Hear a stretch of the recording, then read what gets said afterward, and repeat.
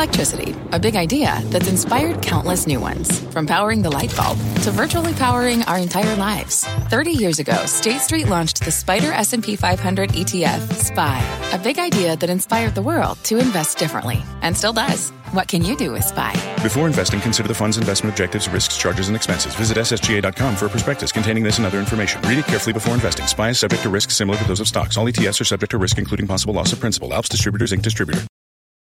Homes.com knows that when it comes to home shopping, it's never just about the house or condo. It's about the home. And what makes a home is more than just the house or property. It's the location and neighborhood. If you have kids, it's also schools, nearby parks, and transportation options. That's why Homes.com goes above and beyond to bring home shoppers the in-depth information they need to find the right home. And when I say in-depth, I'm talking deep. Each listing features comprehensive information about the neighborhood, complete with a video guide. They also have details about local schools with test scores, state rankings, and student-to-teacher ratio. They even have an agent directory with the sales history of each agent. So when it comes to finding a home, not just a house, this is everything you need to know, all in one place. Homes.com. We've done your homework. My mission is simple, to make you money. I'm here to level the playing field for all investors.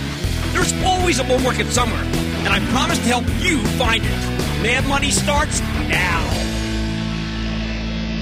Hey, I'm Kramer. Welcome to Mad Money. Welcome to Cramerica. Other people want to make friends. I'm just trying to make you some money. My job is not just to entertain, but to educate and teach. So call me at 1-800-743-CBC or tweet me at Jim Cramer.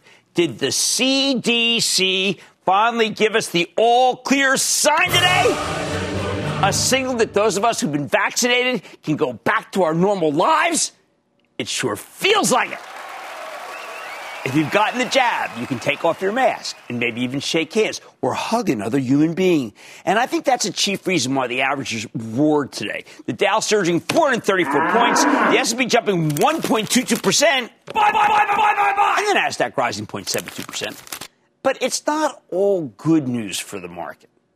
The CDC's new guidance also means you're going to get clobbered if you keep owning the lockdown stocks. Instead, you need to circle back to the great reopening plays. In the words of CDC Director Walensky, anyone who is fully vaccinated can participate in indoor and outdoor activities, large or small, without wearing a mask or physical distancing. Now, wait a second. I don't blame you're probably confused. I don't blame you for being confused. Because, you see, this is the same person who broke down in tears 6 weeks ago and said, I'm going to lose the script. I'm going to reflect on the recurring feeling I have of impending doom. Maybe your impending doom comment worked by scaring us into getting vaccinated, or maybe this is just an incredibly confusing moment. I'm going for the latter. Either way, in early morning, it looked like we were headed for still one more day of everything rolling over, led by the turbocharged revenue growth stocks with no earnings. We then started rallying, only to once again begin the steady afternoon slog down until her comments turn the market around for good. Now, I know the CDC's comments are a big deal. I know that it's worth some celebrating. But let's break this rally down into its real component parts and figure out what really happened, because it has as much to do with real-world asset prices as it does with this light at the end of the COVID tunnel.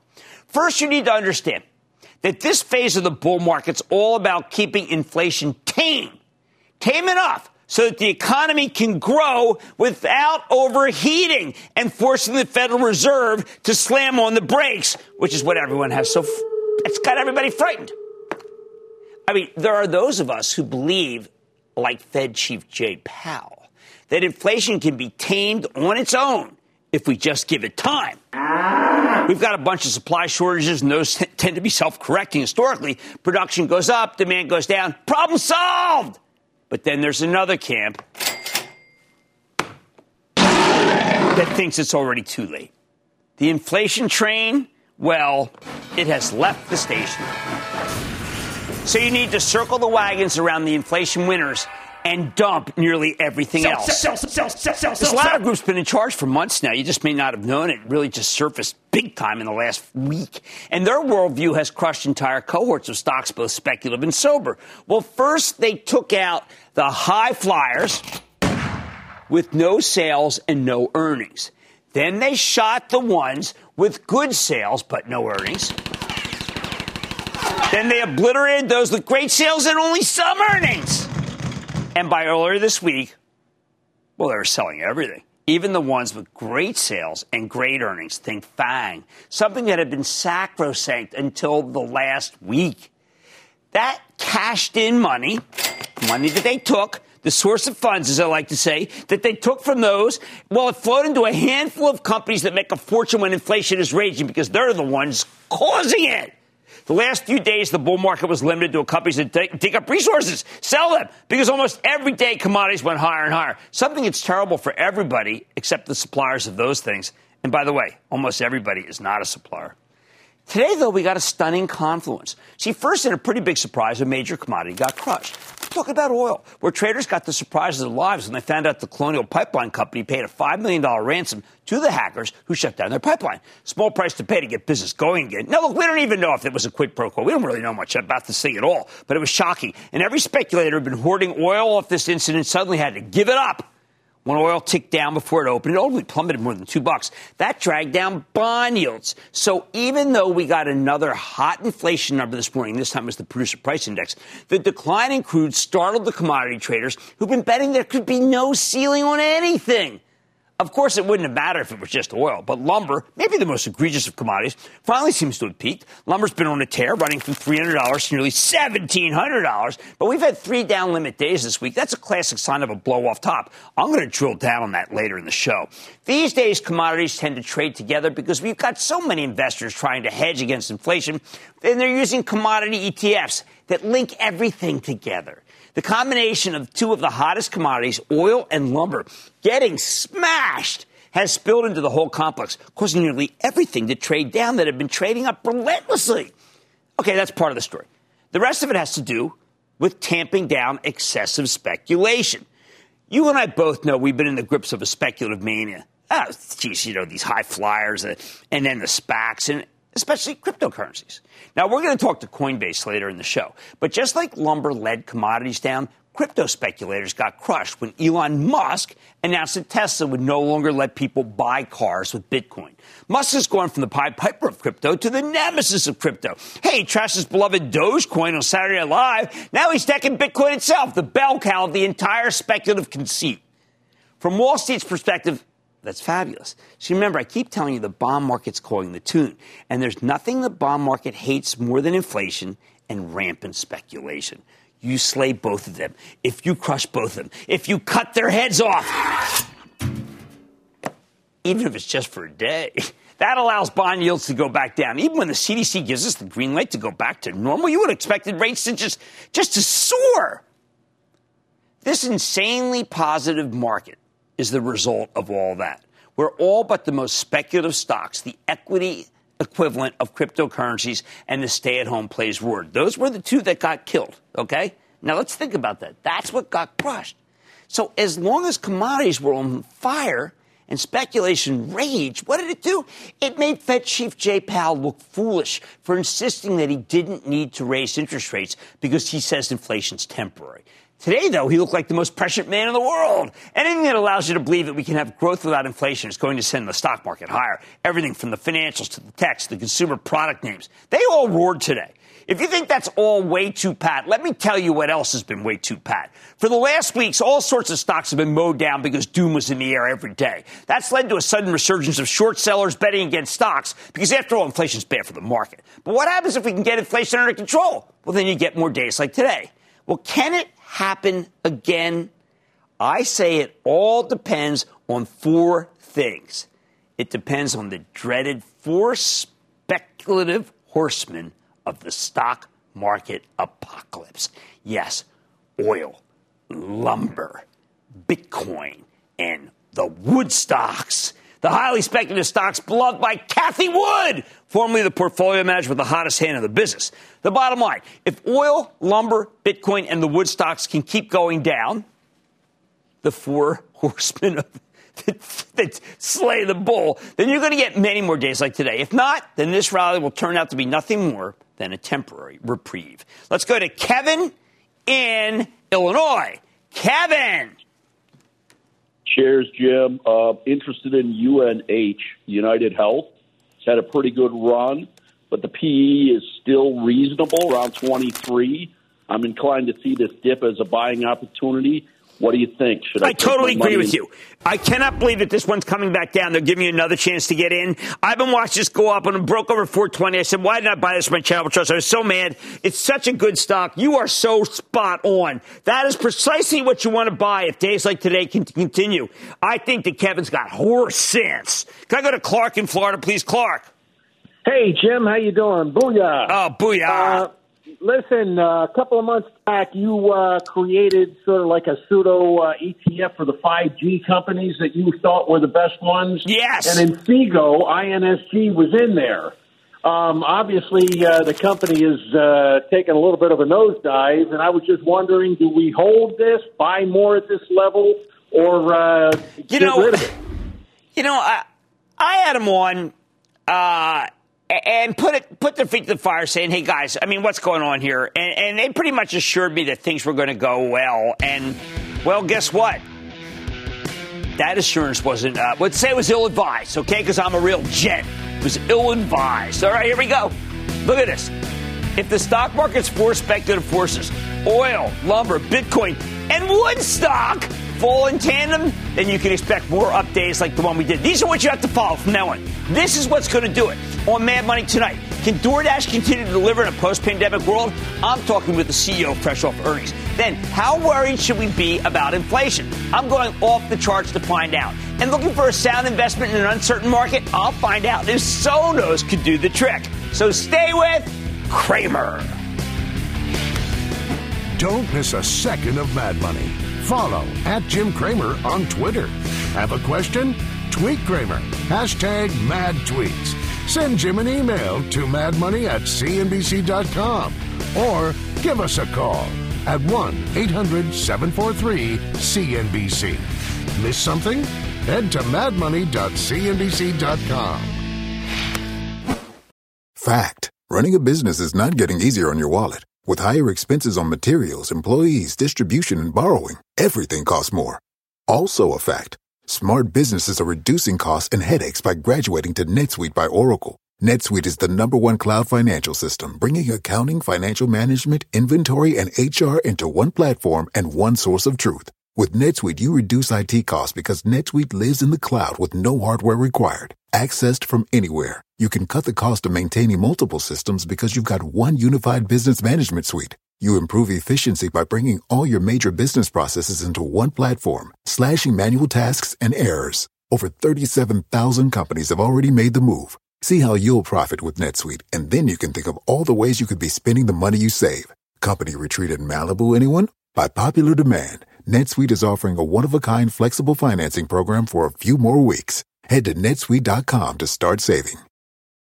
When you're hiring, the best way to search for a candidate isn't to search at all. Don't search, match with Indeed. Indeed is your matching and hiring platform with over 350 million global monthly visitors, according to Indeed data, and a matching engine that helps you find quality candidates fast. Use Indeed for scheduling, screening, and messaging to connect with candidates faster. Plus, 93% of employers agree Indeed delivers the highest quality matches compared to other job sites, according to a recent Indeed survey. Leveraging over 140 million qualifications and preferences every day, Indeed's matching engine is constantly learning from your preferences. Join more than 3.5 million businesses worldwide that use Indeed. Listeners of this show will get a $75 sponsored job credit to get your jobs more visibility at Indeed.com/madmoney. Just go to Indeed.com/madmoney right now and support this show by saying you heard about Indeed on this podcast. Indeed.com/madmoney. Terms and conditions apply. Need to hire? You need Indeed.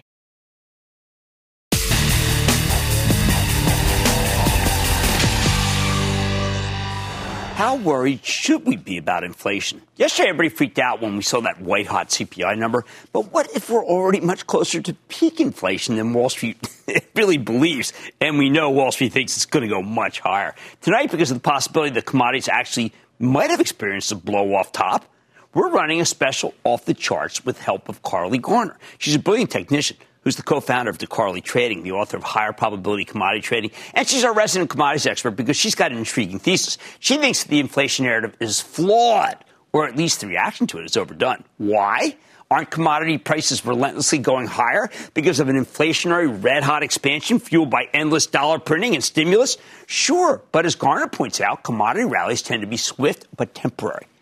Higher prices lure in more supply, which then sends those prices back down. Plus, remember, the CPI, Consumer Price Index, is a lagging indicator. It tells us not about the past. It tells about the past. It doesn't tell us the present. Does it?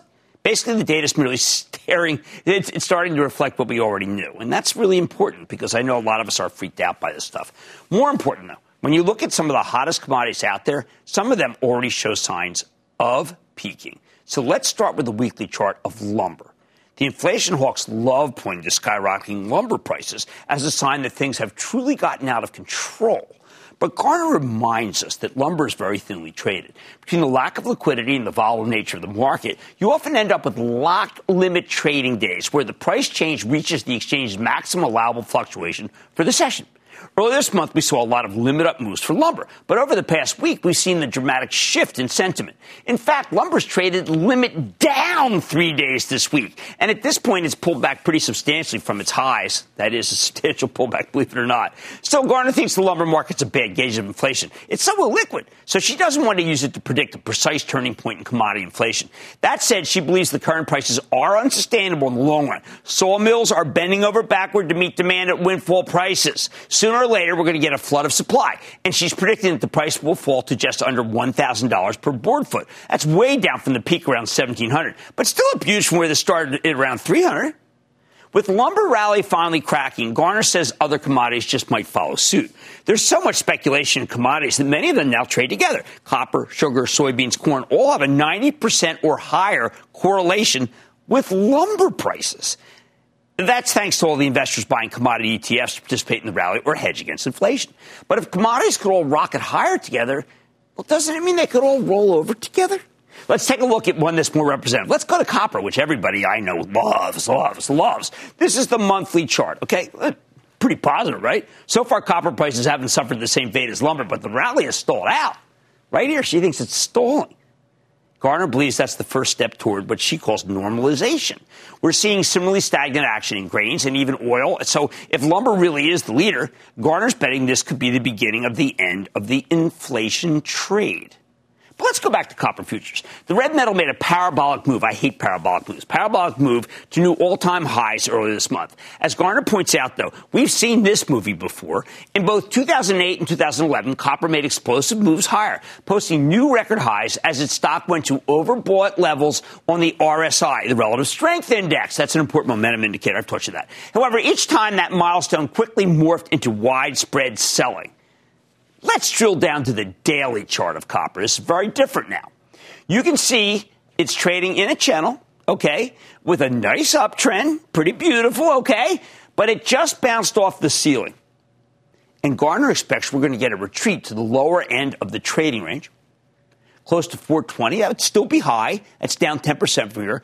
Based on copper's volatile history, she wouldn't be surprised if we get a total breakdown to 380 or even 350 if the dollar continues to firm up. Put it all together, and Garner thinks there's something circular about the commodity rally. There's been lots of new money coming in with people buying commodity ETFs because they're afraid of inflation, but their buying ends up causing inflation. Once a few commodities start breaking down, though, that money could dry up and send everything lower. With lumber already tanked and copper stalled, Garner believes that peak commodity inflation could be closer than you think, and that would be a game changer for all markets. I don't know if she's right, but she makes a compelling case. And I think, by the way, her thinking is the proximate cause of why so many stocks soared today, because there's too many people who say, wait a second, maybe the whole complex is coming down.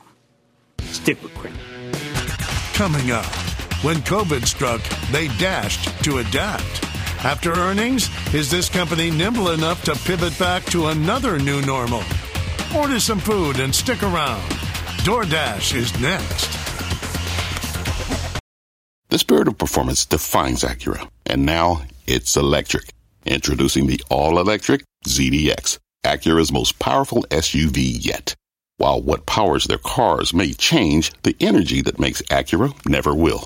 Crafted using the same formula that brought them electrified supercars and multiple IMSA championships, the ZDX has track-tested performance that packs an energy all its own. With a premium Bang & Olufsen sound system and up to 313-mile range on a single charge, and a Type S variant with an estimated 500 horsepower, the ZDX is everything they said electric could never be. It was built with the driver in mind, just like Acura's been doing since the beginning. We could talk all day, but the only way to experience this electric performance is to drive it yourself. Unlock the energy and order yours at Acura.com.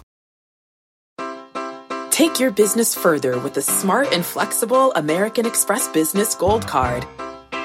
It offers flexible spending capacity that adapts to your business. You can also earn up to $395 in annual statement credits on eligible purchases at select business merchants. That's the powerful backing of American Express.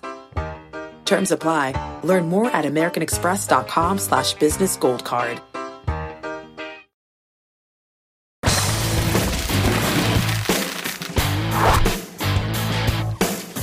What do we do with a delivery play like DoorDash now that the world's going back to normal? Over the past few months, the stock's plummeted roughly 55% from its highs. These levels is not far from where it came public last December. Tonight, though, DoorDash reported a pretty darn good quarter. The company delivered a big top and bottom line beat, with management giving us a better than expected forecast for the second quarter and also raising its full year guidance. In response, the stock roared in after hours trading. Got to ask yourself, is this a turning point? Let's dig deeper with Tony Xu. He's the co-founder, chairman, and CEO of DoorDash. Find out more about the quarter and his company's prospects. Mr. Xu, welcome to Mad Money. Hey, Jim. It's so good to be with you again. And congrats on the reopening of Bar San Miguel. Oh, thank you. I was there last night. I wish, candidly, there were more people, but we are DoorDash clients, and I want to start with this concept. Thank you. And I wanted to reveal that. And the reason we are is because you offer several tiers. And for small, medium, smart, if you wanted to be able to get started, you know that the world's changed from the pandemic, and you need to be able to have food delivered. Can you tell us what you're doing for restaurants? Because I feel that there are levels that are fantastic for beginners and fantastic for companies that are bigger. Absolutely. As you know, Jim, we started DoorDash to really help local business owners succeed. Business owners like yourself, like your wife, like the restaurant I grew up in alongside my mother, where I worked as a dishwasher. This is why I'm so excited about, all the actions that we took during the pandemic, in which helped the average restaurant on DoorDash have 8 times more odds of surviving and staying open during this pandemic than the average restaurant in the industry. And I'm super excited about helping all restaurants, get out into recovery as vaccination rates are up, and soon we'll be doing all of this in person again. And so we announced a couple of weeks ago a new pricing plan in which we have 3 plans: a 15% plan, 25% plan, and a 30% plan. The goal behind this new announcement is really to help businesses choose, how much do they want to invest in growth and participate in programs like Dash Pass, which DoorDash covers the charge of delivery? How much do they want to invest in profitability, especially maybe as they get out into recovery? How much do they want to see the growth coming from their own channel, their own website, which can be powered for no commission and no cost through DoorDash Storefront? And how much maybe do they want to see through pickup, not delivery? And we slashed pickup rates by 60%, from 15% now down to 6%. So we're really giving restaurants more choice along all of these spectrums and helping them succeed as we get out of COVID-19. And by doing this, your total orders grew 219% year over year. That is rather extraordinary numbers. Can that be sustained? Well, the effects of the pandemic really were a lot more muted than we expected and what we were forecasting toward the end of last year. And that's why, some of the growth you saw in the quarter, we really had to make sure that we had enough drivers on the road to actually sustain that growth. But we saw growth really across the board, driven firstly by record engagement from our consumers, but also by our growth into new categories where now, non-restaurant orders now total over 7% of our total orders, growing 40% quarter on quarter.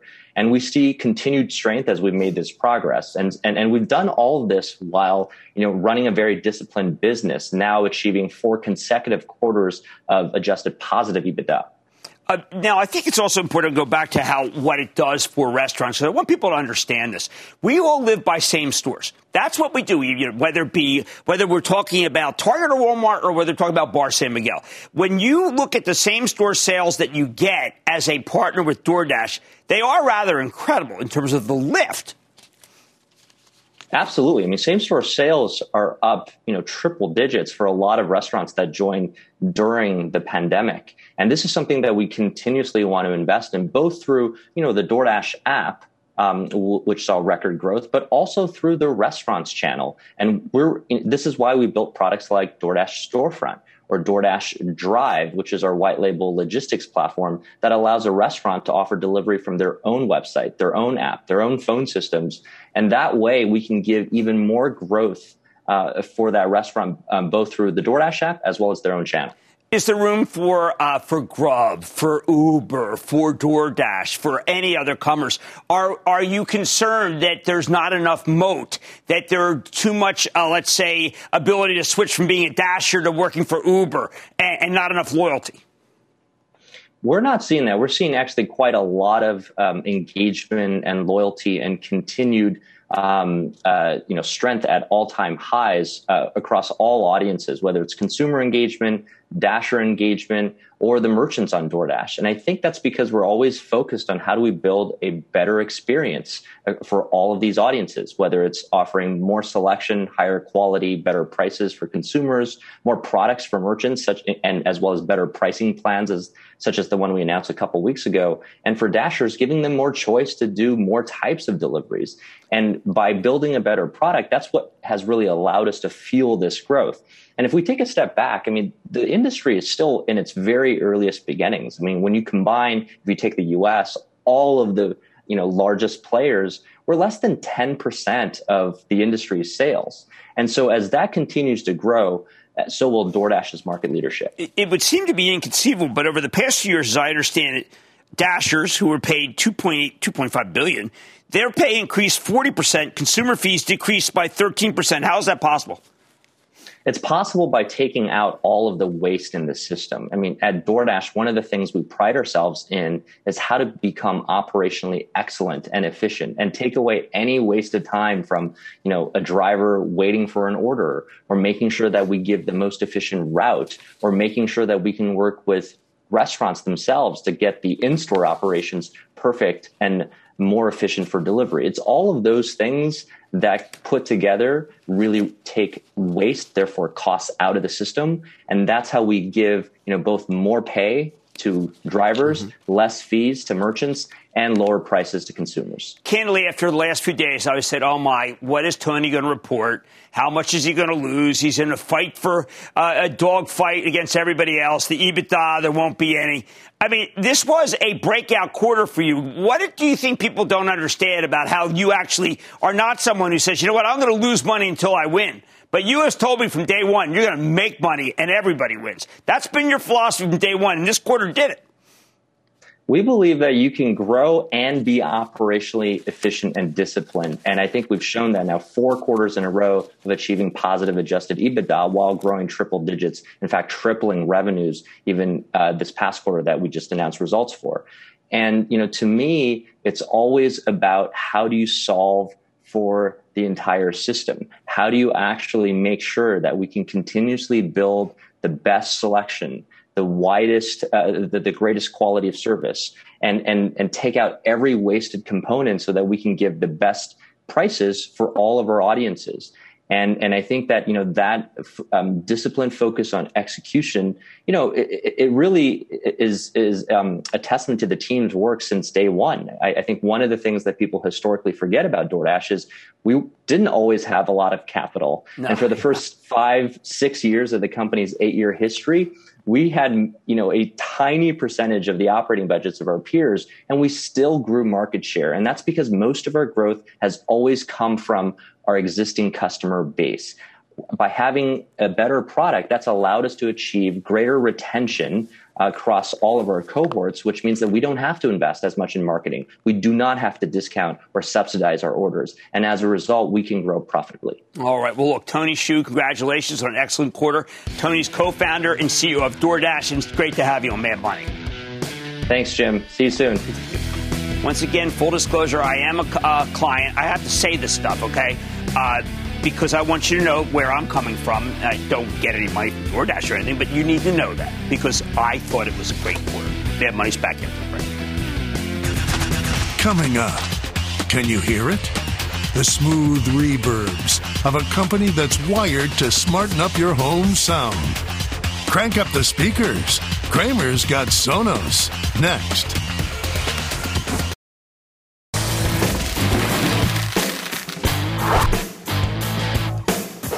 For weeks, every time a stay-at-home play reported a great quarter, well, its stock would do nothing or go even lower. Today, though, that pattern changed when Sonos, the maker of high-quality smart speakers, delivered a fantastic quarter and its stock jumped more than 7%. Sonos was a huge winner in 2020. People who were stuck at home decided they might as well get a good sound system to make the experience more pleasant, yours truly included. But in the past month, the stock has plummeted from its highs, falling from just under 45 in mid-April to 31 yesterday. That created a terrific setup, didn't it? Because when Sonos reported a big top and bottom line beat, 90% revenue growth, and a surprise profit, investors were able to get excited again. Didn't hurt that management raised their full-year forecast and told a very bullish story about new products, including the successful launch of Roam, their portable speaker. That's ROAM, of course. So after today's run, can this stock keep climbing? Let's take a closer look with Patrick Spence. He's the CEO of Sonos. Learn more about the quarter and what he sees going forward. Mr. Spence, welcome to Mad Money. Thanks, Jim. It's great to be here. Oh, thank you, Patrick. Okay, so I have this theory, which is that a lot of the stay-at-home, closing America companies, when they've reported, they've said things look unclear, or they said they're worried, or they can't be sure, or they're not confident. You, on the other hand, were confident, and you were confident because of 3 secular trends going your way that have nothing to do with the pandemic. Lay it out for us. So the first is the golden age of audio. We are in it, right? You see this with all of the great streaming music that's out there now, how well Spotify's doing, everything we're seeing in podcasting, now the rise of social audio, Clubhouse, Twitter Spaces. The second is really what we've seen with all of this great video content going directly into consumers' homes, and we expect that to continue. More movies being released right into the home, more people enjoying it in the home. And then the third is what we call the great reshuffling, right? Which is a lot of people that now have new flexibility and freedom to work anywhere. And so they're moving, they're setting up a new home, and that's perfect for Sonos. So all of those trends are really powering our growth. Do we still think that people will be moving new homes, or is that something that they were just fleeing the city and they don't need to anymore? No, this looks like a multi-year trend, Jim, where people are trying to figure out what they want to do. Companies are becoming clear with their guidance to their people in terms of where can you work, what kind of flexibility will you have. And so we expect it'll be a multi-year trend, and we'll see people migrate over time to different areas of the country, which I think will be great for everybody. Now, I want to talk about a new product that, frankly, it's hard to believe that something could be sold out already. I mean, no one seems to even have it. I thought we'd have one on the set. Tell me why Roam is so hot, especially in a world where, I got some Alexa thing in my room, and I walk in my kitchen, I say, go play a Cajun music. I mean, why do I need a Roam? Because you want to take that great Sonos experience with you on the road. And so the Roam is really the perfect speaker for the reopening, because now we're taking our first steps outside the home. And so that great Sonos experience everybody loves, you can take with you. And you can even do it in a super simple way with this great technology we invented called Sound Swap. So you can be playing it on one Sonos speaker, hear the music, bring your Roam up close. It'll magically transfer over to the Roam, and you take it outside the home. So we think it's the perfect product at the perfect time. I have decent speakers in my car. Should I get better ones? You should get the Audi Q-Tron that's coming out with the Sonos tuned sound system in it for sure. So we're taking our first steps into auto through a partnership with Audi. And so we're very excited about this. It's a massive opportunity long term. We're just getting into it. And Jim, it really shows the fact that there is so much opportunity in the world of audio. Even with our increased guidance, we're really only talking about tapping into about 9% of the premium audio market this year. So that's about an $18 billion market. As we start to get into auto, these other areas of audio, it's an $89 billion market. So we've really just scratched the surface of what we think is possible over the long term. Do you think, I saw Disney reported this evening, do you think there's a possibility that the direct-to-consumer movies will revert to theater once we're all vaccinated, and that trend could be not in its infancy but stillborn? I think we all want to enjoy some of those kind of communal experiences we had before. So movie theaters will open back up. I know I'll go to them, often as well, like I did before, but maybe not as often. And I think the genie's out of the bottle with the movies and going directly to the home, right? We love this. We can have a family, watch the movie at home, and you can really enjoy it with Sonos and the great TVs that are out now in a theater-like experience. So I think that's here to stay for the long term.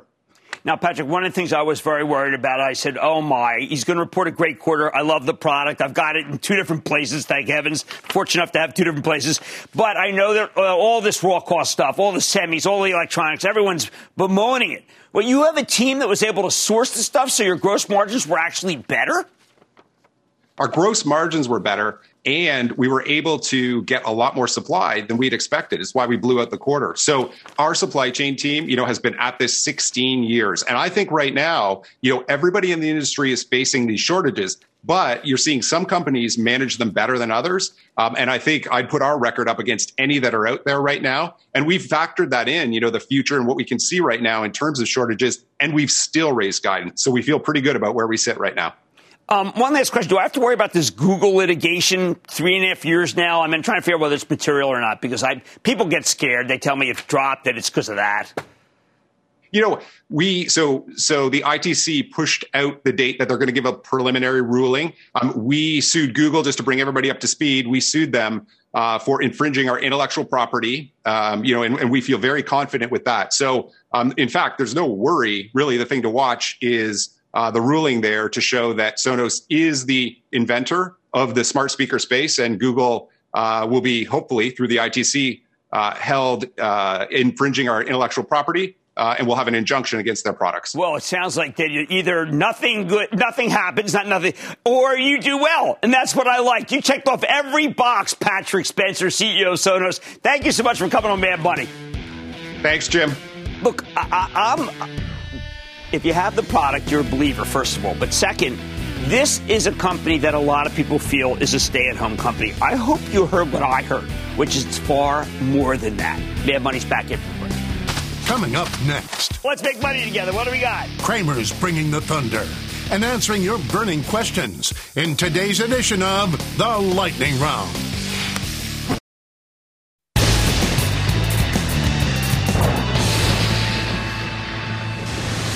It is time. It's time for the Lightning Round. And then the Lightning Round is over. Are you ready? Ski down to the Lightning Round. Come here, let's start with Bob in California. Bob. Yes, Jim, it's a pleasure talking to you. What's up? I've been holding Suncor for about 3 years, and I don't know whether I should hold it or dump it.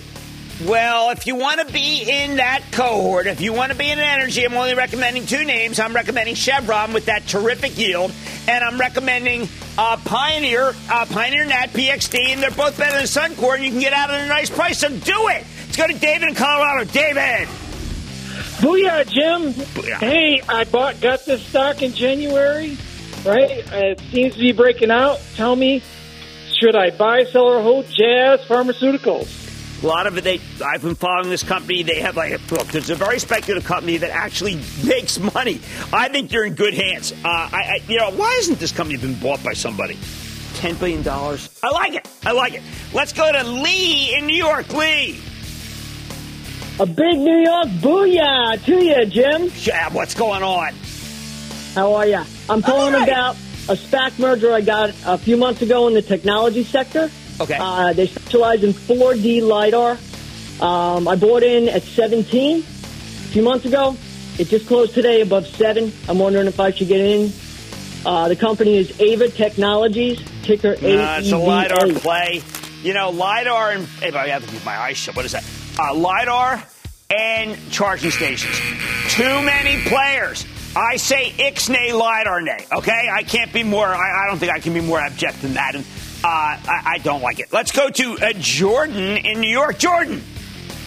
Hey, Jim. Thanks for taking my call. You betcha.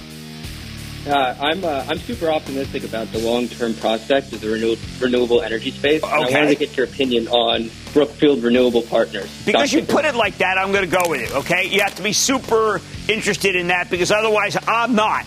If you want to be, that's good to go. I don't want to play it that way, but I respect you. All right, and that, ladies and gentlemen, is the conclusion of the Lightning Round. The Lightning Round is sponsored by TD Ameritrade. Growing pains? Billions of dollars were shaved off the crypto market in the last 24 hours. Is it time for investors to rethink their approach to these volatile assets? Cramer's talking to the top brass of the country's largest crypto exchange. Next.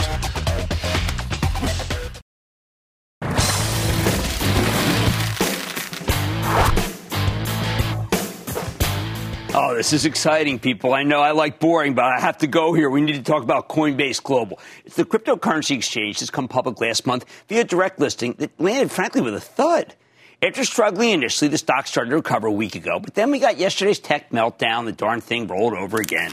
Now, I am a big fan of Coinbase's business as an alternative to just buying these cryptocurrencies. Timing's been tough, though. Stock started trading into the teeth of a sell-off for turbocharged growth names, and it doesn't help that Bitcoin peaked the same week that Coinbase came public, with the biggest cryptocurrency down more than 20% since then. Plus, because there was no lockup and insider selling, the stock's been under a great deal of pressure. Could be artificial. However, tonight, Coinbase reported its first full quarter results, and while the headline numbers weren't a surprise, we'd already gotten preliminary numbers in April. Management did some very positive commentary about the second quarter. Even better, Coinbase raised its full-year forecast significantly. So is this what the stock needs to turn itself around? Let's check in with Alicia Haas. She's the Chief Financial Officer of Coinbase Global. He had a better read on these results and where our company is headed. Ms. Haas, welcome to Mad Money. Thanks so much for having me. Happy to be here today, Jim. Well, Alicia, I got to tell you, I think that when people try to, especially young people, they want to speculate on crypto. I say, have you thought about Coinbase? And the reason I say that is because you really are the repository of every single crypto, right? But at the same time, you're profitable and you've got a pretty good handle on what's safe and what's not, correct? We sure try to. So can you tell me then, which are the cryptos that people are using? And also, give me a sense, not just in Coinbase, but in the whole industry, is this something that's become a young person speculation, or is everybody involved? Well, let's start with the back half of that question first. So you'd be surprised how broadly appealing crypto is. We have all users on our platform. We have young, we have old, we have experienced crypto investors who've now been in this asset class since the early 2013 time period. And we have brand new users who are just getting their first taste of crypto on our platform today. All geographies, all demographics. It is a universal appealing asset class. And with regards to the coins, typically the first coin that people are interested in is Bitcoin. It's the largest, it's the oldest, it's the most broadly known. But increasingly, users are interested in the long tail of crypto. And you can see that in the numbers that we reported today, that the other crypto assets on the platform are seeing an increasing volume in trading assets on our platform. And so we think over time, more and more users are getting engaged with more and more crypto assets. And that's what we're excited to see.